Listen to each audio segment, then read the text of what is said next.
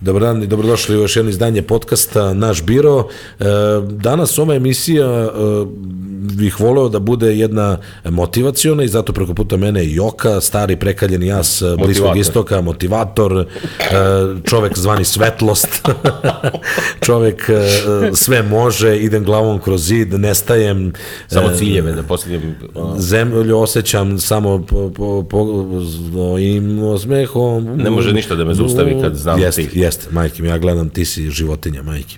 I sa druge strane, ja stari, neće to moći, nema ništa od toga, mrka kapa, crnilo, zašto, čemu sve to, zašto postojimo, kosmos. Samo neka komplikacija. Jeste, kosmos, svi mi i tako dalje, to je Znači, stara ekipa je tu. Stara ekipa i još jedan podcast. Dobro smo se ušemili s ovim podcastom, sad ide nam to nekako. Pa da. Moramo da osmislimo taj način i kad otputuješ u tu Dohu da budeš dosta. Stvarno bi mogli da probamo to. To bi mogli neki... Pa imaš sad mikro. Ali tebe može XLR, ali tebe može XLR u tvoj, ne može u tvoj Zoom, ja mislim. Mislim da ne može, ali ima ono... Može ono, da. Može pretvoriš ono. Cvrcko, ne možeš fantom, kako ćeš fantom kroz to, a? Moram da vidim, možda ima fantom, ono je mali. Ali što, zbog, nije to, nego je veći problem da budemo sinhronizovani. Lako je za snimak. Nije, shvatio sam ja na kraju kako najbolje. Ja sam išao u milisekundu, a u stvari treba ići smisleno ovako. Misliš da bi moglo? Ma dobre, pa tako sam radio zadnje 3-4 epizode. Sve moram sam, Ne znam, ja mislim da toga nema ništa. Ako ja su nešto malo ne potrošim vremena da to napravim realno, racionalno, toga nema ništa. Volite mi reci, pogotovo ove stalke koje si napravio, fenomenalne su. Stvarno su stalci, jel da? To je vrhunac inženjeringa. Stvarno, ne, ovo stvarno svaka čast. Ne, čak ja mislim da su i otporni na vibraciju, znači može da se... A tako, a? Ne može, to je davno prošlo. Da. Htio sam da pomenemo i nikako da pomenem sad pošto snimamo tu sa nekim odloženim periodom i tako dalje, htio sam da pomenem jednog slušaoca koji nam se javio. Ja sam u 24. epizodi, sad ko je ta 24. epizoda, ubi me sad, samo sekund. Mislim da je to ono kad sam ja bio sam, kad si bio na jahti sa onim ženama, kad si imao seksa u neograničenim količinama i to. Da, sećam se nešto u magli toga. Čega, seksa ili epizode? Sad vidim ko je to 24. epizoda, da li je to sad... Čekaj, imamo epizode, imaju i brojeve, jel kao? Ima i pa nemoj da me... Marko je poludeo. A pa jeste, to je to. Ja mislim da si bio sam, jeste. Koliko košta se mega jahta? Mislim, kad bi mogao da kaže da sam poludeo, da sam ja ono... Jeste, to si odlepio sa ženama. Da, sećam se. Ne, samo, da li misliš da će da to, kako se zove, ima uticaje na tvoj urinarni trakt, na prostatu, na ono... Moraš da staneš malo. Bolelo je i međutim sad sam se oporavio. Javio se savršeni bol u... Sad sam se oporavio. I šta je bilo u to 24. U 24. epizodi sam ja nešto kukao, to je ono kad sam sam radio, kad tebe nije bilo, vidiš jedna od slušanijih epizoda. Da. Samo sekund, da, kidamo sa ovim. Čekaj, 24. Sad sam izgubio. Evo, Marko je poludeo. Samo se svijem šta kaže. Tu sam pozvao ljude da kaže ne može tako kroz život bez plana. Marko pokupio pare sa Patreona i nestao. Malo o birovu, maričkim snovima, malo o Patreonu i životu gastarbajtera i kako se pripremiti za smrt. Lepa epizoda, šta je znam. Poneviše o Marku, jer nismo ljuti, nismo kivni, samo smo iznenađeni postupkom. Srce nas je bolelo. Podcast je zato kasno i objavljamo u sredu, jer smo čekali da se vrati, ali nije. I sad ja sam, si precrtan ovde. I dobili smo mail od jednog našeg slušalca. Zašto? Zato što sam ja kukao ljudima, ljudi javite se da vidimo ko nas sluša, da uključimo ljude i tako dalje. I to ćemo isto, ono smo lepo rešili sa Vukom onda kad nam je dao onu izjavu. Smo mi pričali u prošlom podcastu o Vuku? Nismo. O Bože, on završio već putovanje 6 puta. Kući propalo, razumiješ. Evo, kaže, dobar dan, dobre ljudi, pišem po Zekinom zahtevu i 24. epizode. Zovem se Nikola Blažić i u Americi sam već skoro 8 godina. Ne rimujte, molim vas. 8 godina, ne razumijem. Pa ima ono... Da. Po završetku studija i igranja fudbala na Grace College, pravog fudbala, ne onog njihovog, postao sam pomoćni trener na istom univerzitetu, trenutno sam prvi pomoćnik i zadužen sam između ostalog za skautiranje i regrutovanje inostranih igrača. Pa meni Nikola treba postane najbolji drugar zato što Luka sad ima 9 godina, on za jedno 10 godina tamo će Nikola da postane glavni trener i onda, dobro. Znači, on je sad, dobro, odrastao sam u Zrenjaninu, igrao fudbal u Proleteru, naravno, to je logično, posle toga malo u Banatu iz Zrenjanina, koji se ugasio kao i Proletar. Koliko vidim, moj fakultet još nije se ugasio, što znači da u prvo 2 slučaja nisu do mene, ali znamo ko je. Vučić je kriv za sve, znamo ko je. A to je bilo ranije, to nije pre 8 godina. Ne, to je sad za vreme diktature.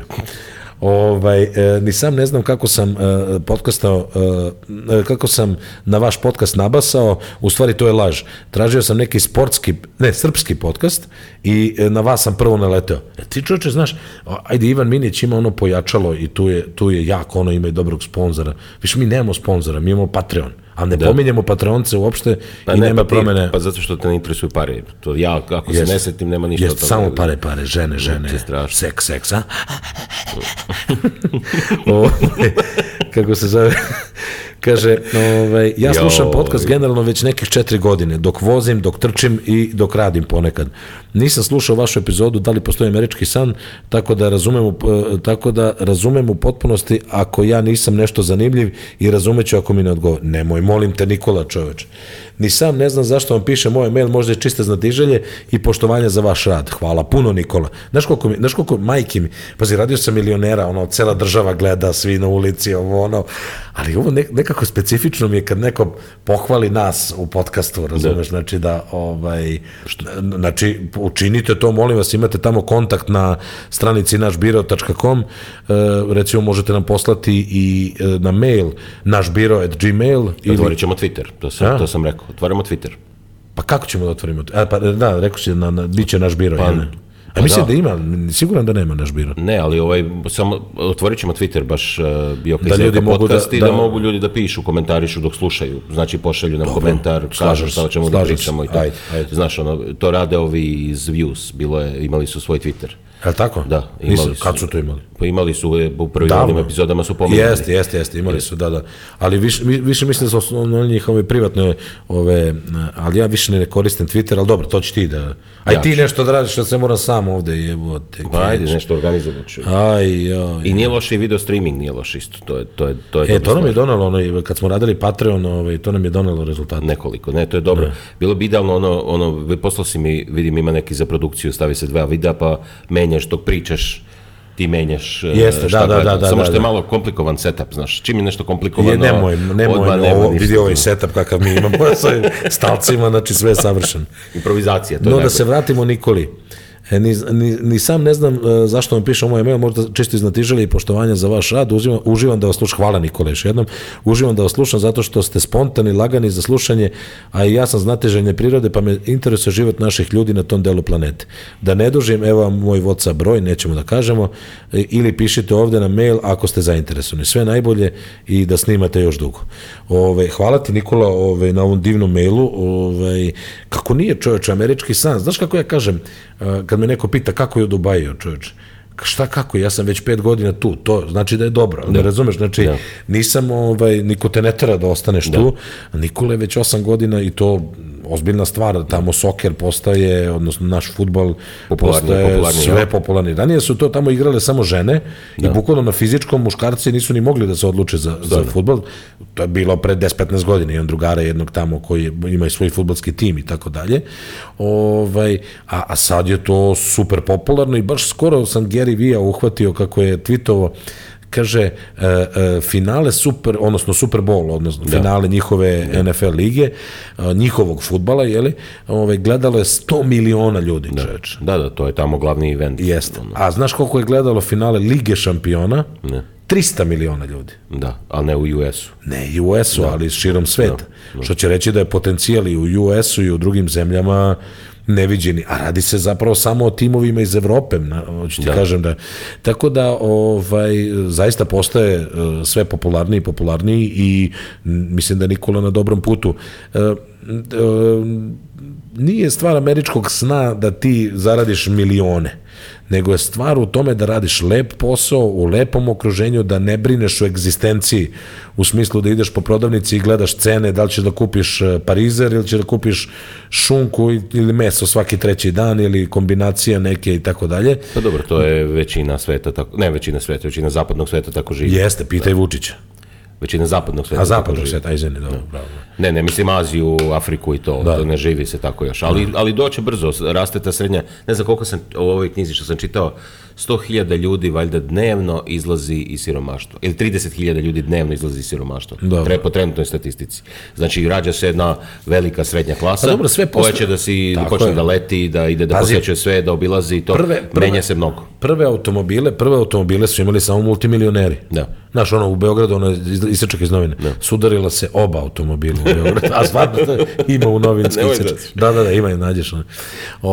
Sudarila se oba, to su bili multimilioneri, a sad čovječe gledaš stvarno šta sve može da se vozi i to ide u beskraj, ono što kažu, ta rasprava, kao koji auto voziš. Ja se sećam, kad sam ja razmišljao, pošto vozim polovan auto koji je star 10 godina, ali je savršen i velik i u najluksuznijoj opremi, mahagoni i kože, sve, jeste stari. I sećam se jednom kad smo pričali o tome kao da li da ja kupim novi auto, ja mislim da sam i ti dao najbolji savjet, a gle čuda, koji kaže, ti si rekao, kaže, znaš šta, bit ćeš oduševljen novim autom mesec dana, 2 meseca i posle će ti biti okej, lepo. Pa kao, to ti sa ženom i sa svim ti je tako. Jeste, mesec dana posle se navikneš. Pa jeste, zato ja 21 godinu, a ja rekao, kad ne menjam ženu, ajde makar menjam auto, ali vidiš da sam zakucao. I stvarno, kad čovjek razmisli, zašto, znaš kako, i mnogo mi se sviđa što sad i Bill Gates i Warren Buffett i Zuckerberg i Gary Vee, svi su u nekim farmerkicama i nekom, ne propagiraju neki glamur, nego Warren Buffett kupio neki auto, Cadillac neki ili nešto. To je sad ga naterala čerka ga naterala, znači vozi onu krtiju, ne znam, 20 godina. Živi u istoj kući koju je kupio 64. Da, dobro, to mi sad već malo preterano, ali ajde, nema veze. Pa baš nije protiv, super. Jedino od luksuza što ima privatni avion, sve drugo je potpuno normalan, kao čovjek srednje klase neki. Da. Neće da se opterećuje. Jede u McDonald'su, doručak, ručak, večeru, jede u McDonald'su. A to ti je opterećenje, stvarno u životu. To je jedino ruski ovi ljudi neživljeni koji dođu do nekog bogatstva. Mislim, primjer mi je ruski oligarsi, ima toga kod nas i svuda. Oni jedino pate od luksuza i nekog imitiranja nekog bogatstva i ne znam šta. Znači, mislim, ljudi različito reaguju, ali ja mislim da je suština života nije u tome da se obogatiš i da živiš u luksuzu. Mislim, meni to ne bi, ni malo ja ne mogu da to mene ne pokreće uopšte, ni malo, ništa. A ne, naravno, i luksuz ne treba da te pokreće, luksuz je, znaš kako, da nisam vozio auto koji sam sanjao da vozim, možda bih razmišljao drugačije. Ali pošto sam stvarno vozio i super mi je bilo, ali stvarno što ti kažeš, sećam se tog osjećaja, kupio sam ga, bio sam najsrećniji čovjek na svetu. Mesec dana.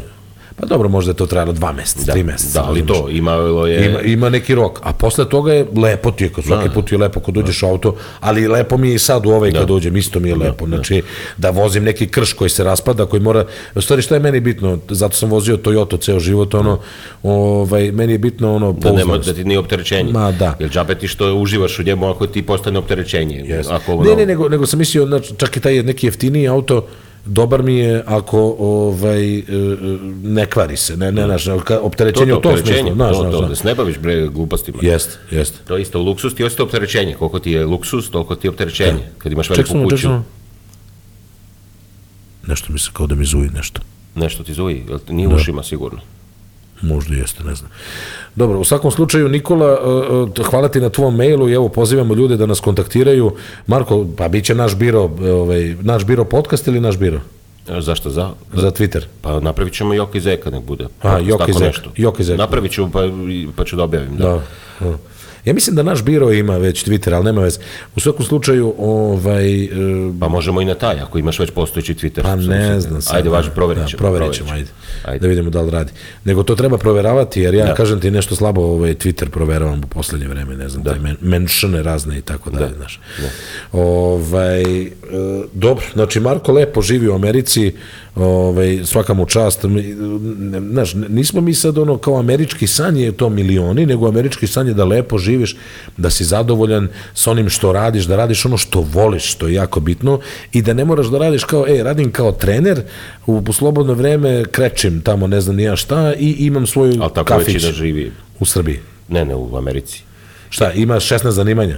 Pa ima 16 poslova da bi iskrpilo. Svi žive oni u nekim velikim pričamo o srednjoj klasi, nižoj srednjoj klasi, ajde da kažem. Dobro. To je znači, to su tebi dometi kad dođeš tamo kao ekspatriot, kad se useliš, kao doseljenik. Ali vidiš, ali ja bi, ne, samo sekund, da, kad si tako Doseg ti je niža srednja klasa, osim ako si neki stvarno, znači neki... Ali ja nekako mislim, ali vidio, mnogi ljudi žele tu neku, da kažem, srednju klasu, ali ja nekako mislim da ako si iole ambiciozan, iole guraš nešto i tako dalje, da u Americi možda nemaš mnogo prepreka na putu, jer počevši od investitora, od okruženja, ljudi koji te prate, razumeš, ne znam, ja i ovo i ono, nekako mi se čini da je Amerika otvorena za to, jer lako je, pod navodnicima lako, nije lako, ali je relativno jednostavno se dođe do te neke srednje klase.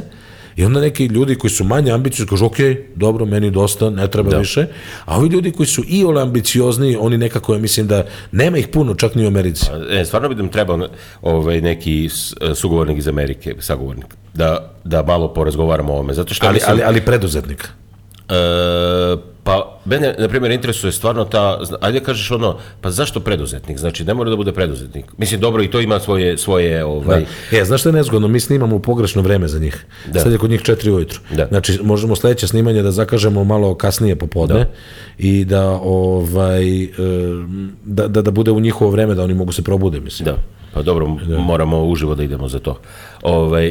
Ne moramo uživo, što pa povežemo ih ovako i... Da pričamo, da se neko uključi. Da, bilo bi dobro da nekog imamo sagovornika koji je stvarno neki tamo, opet da bude prva generacija. Jer ja, na osnovu ovog što čujem od ljudi iz tamo, naših ljudi, znači stvarno je zlopačenje u prvoj generaciji. I mislim, uvek je bilo tako u Americi. Zato što ti u prvoj generaciji, tebi prođu godine da središ papire, da središ, da dobiješ osnovni da se setluješ osnovno, znači da imaš, a da kupiš kuću, da ne pričam, ti dođeš tamo i kreneš, znači drugo je to kad se ti rodiš tamo, imaš roditelji. Pa poslao sam ti link da koliko 38 milijardi dolara duguju u studentskim lonovima ljudi u penziji. Da. I neće ih nikad otplatiti. Meni je to smrt, meni je... Mislim, kako da kažem, to je realnost Amerike, znaš, jeste da je to kao taj američki san, ali u smislu da je bogatije društvo i tako, ali kad se to svede na realnost, znači... Ali znaš šta ti, ja mislim da sve vreme zaboravljaš, kao, kad se svede to na realnost, to je ovako onako, a ti živiš u lepom okruženju, ti imaš sve mogućnosti, ti možeš, ne znam, imaš negde breg da imaš jedan zakrpljeni autoput, razumeš, i to je to, razumeš, nemaš gde da otputuješ, tamo bre imaš, mislim sad sve, kao čaša ili polupuna ili poluprazna, ali nekako mi se čini da kao, pa dobro, lepo je u Dubaju, tu sam 20 godina, a onda odeš u Srbiju, onda vidiš zašto si ovde, razumeš, znaš, znači, ipak se za tih 20 godina napredovala je Srbija, ajde da ne grešimo dušu. Da, treba još 50 da stigne nešto normalno društvo. Jest. Tako da, mislim, ja bih volio da se to desi sutra i da odmah sutra, a ne može tako brzo. Ne može. Ako Vučić ne može niko. Da. Pa da. Ali šta se da ti kažem, ali drugo je to, evo primjer, znači moja situacija, znači ovaj čovjek iz moje firme, on je se rodio tamo, znači radio je svuda i on je 60 godina, možda si ga upoznao, ovaj Tom što je bio. Jeste, da. On je 60 godina, on ima kuću, ima još neki stan, ne znam, nije tamo u Los Angelesu i on, znaš ti kako on radi sa 60 godina ovde na poslu? Znaš zašto radi? Zato što je sve to na mortgage-u. Znači što još nije otplatio stvari i kod njih je problem, uđeš jednostavno i kupiš ti svašta, ti imaš svašta, ali znaš kad se zaposliš u novu firmu, ja mislim da je prve godine imaš 5 dana neradnih. Znači, tako je. I to uglavnom potrošiš ako imaš decu na to da decu odvedeš i tamo nije zezanje na poslu. Znači nije kao Evropa pa ti radiš 3 dana od kuće, a 2 u ovoj drugoj firmi paralelno tome u Evropi, da ne pričamo o Švedskoj. Znači, hoću ti kažem da sve što to živiš u lepom okruženju, jednostavno od tog posla ti ne možeš ništa od toga da vidiš nije da ne možeš, ali ti treba da ili da radiš u nekoj firmi 15-20 godina, pa da postaneš tamo nezamenjiv, pa da onda malo dobiješ te relaksirane uslove, ili ako si privatnik i u najboljem slučaju, bolje od svega toga je da dobiješ na nekoj lutriji, onda si sve to odmah živiš kako treba. To je bio moj plan osnovni. Ali ili u kazinu. Ali mislim da je to ono što ti kažeš, kao ja bi živeo ispod mosta, dok to ne napravim, mislim da možda nikad ne živio ispod mosta. Mislim, kad bi probao da bi se promenio stav. Ne, slažem se. Znaš da mi je Ana poslala kojicu, nismo pominjali dugo, jedan pozdrav za nju. Ona je u Los Angelesu i ja sam u nekom podcastu pomenuo kako bi živeo ispod mosta i da imao bi nadu da će to biti bolje i ona mi šalje sliku, evo ti drugari, neki ljudi spavaju ispod mosta. U šatorima. Da.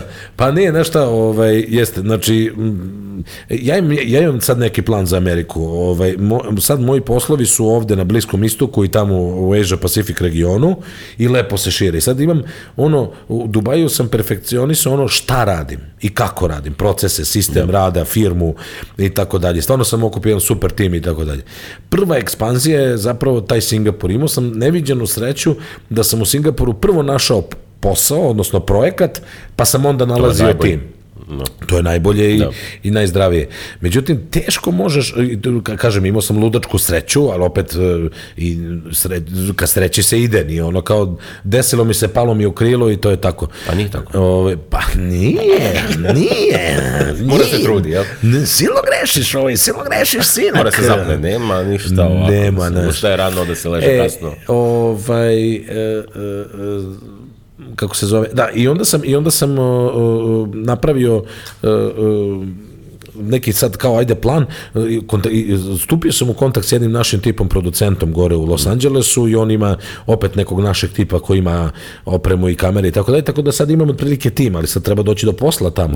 I to je ono što je sad neki plan, jer da odem tamo, da budem stvarno ono što kažeš 6 meseci ispod mosta ili kod nekoga ili da platim neki smeštaj onako da se skrpim i tako dalje, a da ovde imam firmu koja lepo radi i koja u ovom trenutku teško da može toliko bez mene, nije zdravo. Međutim, ako krene da dobijam poslove, pa jedan mali poslić, pa jedan, pa još jedan, tako je krenuo Singapur. Malo, jedan, drugi, treći, sad lepeza klijenata je dosta šira nego što je bilo, uvek može više. Sad se to malo institucionalizuje i sve i ovo i ono, i to mi je neki plan. Znači, sad sam, našao neku prvu baznu ekipu tamo, da Bog zdravlja, bit će sve lepo kako pričamo i tako dalje, ali cilj je zapravo naći posao i da te taj posao dovede tamo, a ne da bupneš i ideš od vrata do vrata, dobar dan, ja bih da perem sudove. Znači to sad malo je neozbiljno u ovoj fazi. Ali čim tu krene par poslova, znači ide da osvajaš Ameriku u smislu da se seliš tamo, praviš bazu ili šta bi ti želja bila? Vidi, meni je želja da budem na gomili sa mojom porodicom dokle god, znači još jedno 10 godina minimum, gde god da to bude. I zašto ne bi to bila Švajcarska? Ako i Švajcarska ima direktni letovi za Los Angeles i za New York i za Singapur, na kraju krajeva, znaš i sam, ja sam više od jednom mesečno, 1,5 put mesečno u proseku u zadnjih godinu dana bivao u New Yorku. Izvini, u New Yorku, u Singapuru, što mi mozak mi hoće. I taj let 8 sati. Od Švajcarske do New Yorka isto toliko let 8 sati. Znači šta? Znači isto bi mogao jednomesečno da budem i tamo, znaš, skratiti se zemlja nekako kad prvi put kad sam leteo, 8 sati umreću. Sad čitam knjige, kažem ti, više ne gledam te filmove, čitam knjige. 8 sati je podnošljivo, ali odavde ti je za LA koliko? 14 sati, jeste, iz New York i za LA. Ja znam, smučilo mi se, stvarno pa jeste, ali sve, mislim, kako ti kažem, ne bi sigurno išao na vikend tamo, kao što sad idem u Singapur, evo, sad idem na 4 dana. A ideš opet sad? Pa sad idem za 2 dana. Tek doleteo, odmah odleteo. Znači, ali to, mislim, Meni to super, meni to uzbudljivo, pogotovo što posao raste i ja mislim da je to zapravo, nije cilj naći projekat, cilj je napraviti stabilno rastući biznis, jer to je jedino što može da održava u poslu. Tako da, eto, polako sad, vidjet ćemo šta se dešava sa Amerikom, ja sam mišljenje da može jako lepo da se živi i u Americi i da je taj medijski mindset cele države na jednom visokom nivou i to je ono što meni je uzbudljivo, tako da, eto. Super, baš je bilo dobro. Htio sam da ti pomenem... Čoveče, koliko obećanja je. Prošli put sam obećao onaj triatlon, sad u Ameriku nešto pričam, ali sa dozom rezerve. Polumaraton se već zaboravio. Treba imati visoke snove, kaže Leo Burnett. When you reach for the stars, one thing is for sure. Neko na Srbiji ima i drugi. Kako? Ko visoko leti. Ne, eto vidiš taj mindset možda, ja sam shvatio da mora da se promeni mindset ljudi u Srbiji.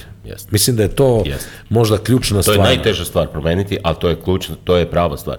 To je prava stvar. To su ljudi koji su promenili taj mindset pre 100 godina, 150, tad je menja na zapadu, oni su najviše postigli. Moraš da imaš mindset da si ti sam odgovoran za svoje, za dešavanje u svom životu. A ne samo upravljanje. Da, i to je nas stvarno ubilo. Mislim da je to ono glavno, to je taj, o čemu mi sve pričamo tamo i kukamo, to je sve zbog te, ali pazi, ja sam primetio u mlađoj generaciji da se kod nas to pojavljuje u Srbiji. Šta?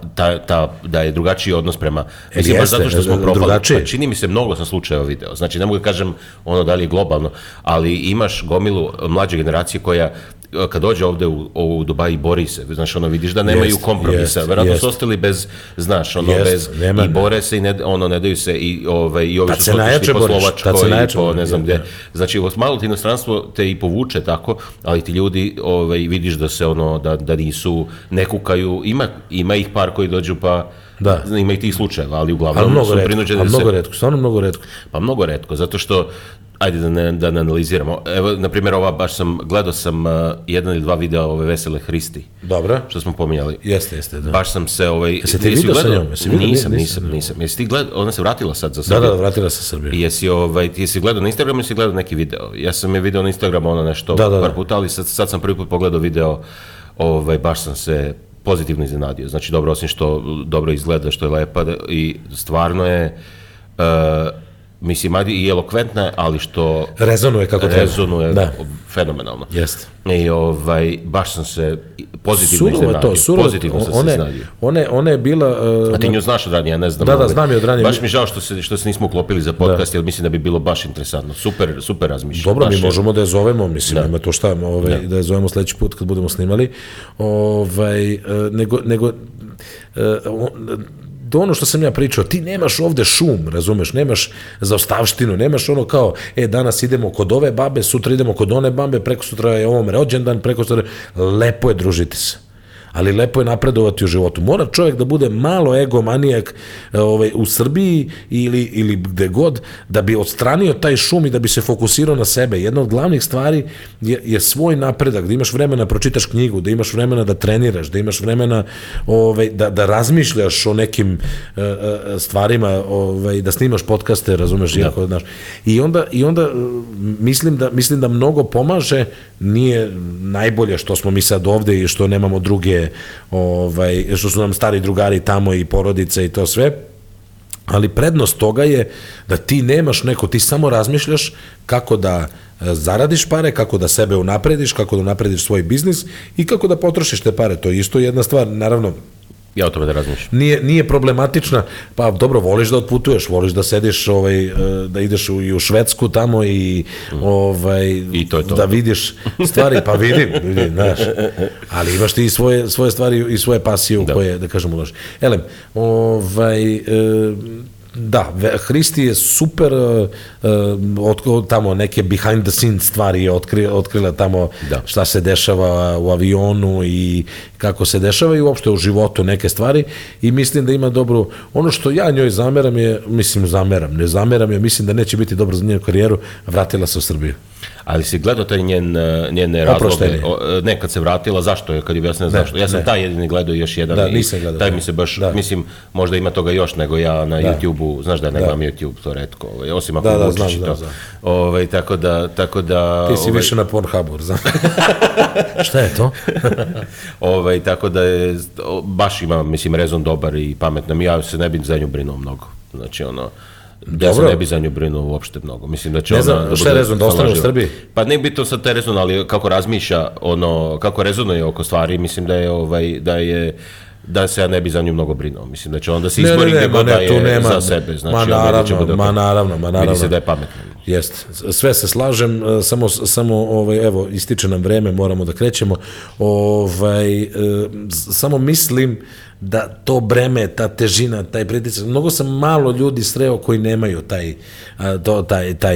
to breme i to sve. Vučić za sve krivi ovo. Ne, kakav, to je iznad Vučića, ako postoji nešto u životu, to je iznad Vučića. Ali obično na taj mindset, znaš, ne može ništa, sve to, samo da se vlast promeni, samo nešto... Jeste, samo neko nešto drugi da uradi i tako dalje. Da, vlast ili ovo, bilo šta. Neće, da završimo na pozitivnoj noti, želimo Hristi uspešnu karijeru, stvarno niže i followere i subscribere i priče. Priča i srce. Ne, jeste, stvarno, pa to je ono što treba i to ono što mi radimo i zašto ovaj podcast raste iz nedelje u nedelju, svake nedelje 2-3 hiljade slušalaca više.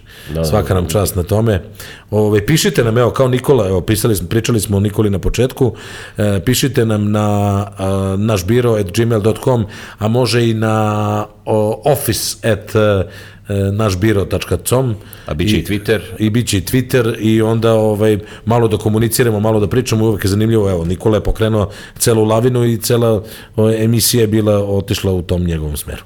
Hvala vam još jednom, ovo je bio podcast Naš biro, Joka i Zeka sa vama, posetite Patreon, našu stranicu. Sledeću emisiju pričamo samo Patreon. Pa daj čoveče, reći potrošili smo sve. Evo, zapisujem. Ajde, molim te Patreon da vidimo kako da dođemo do para preko potrebnih. I da se obogatimo od ovog podcasta i da idemo u pensiju. Kako je bilo Vuku na ovom? Ajde. Ćao.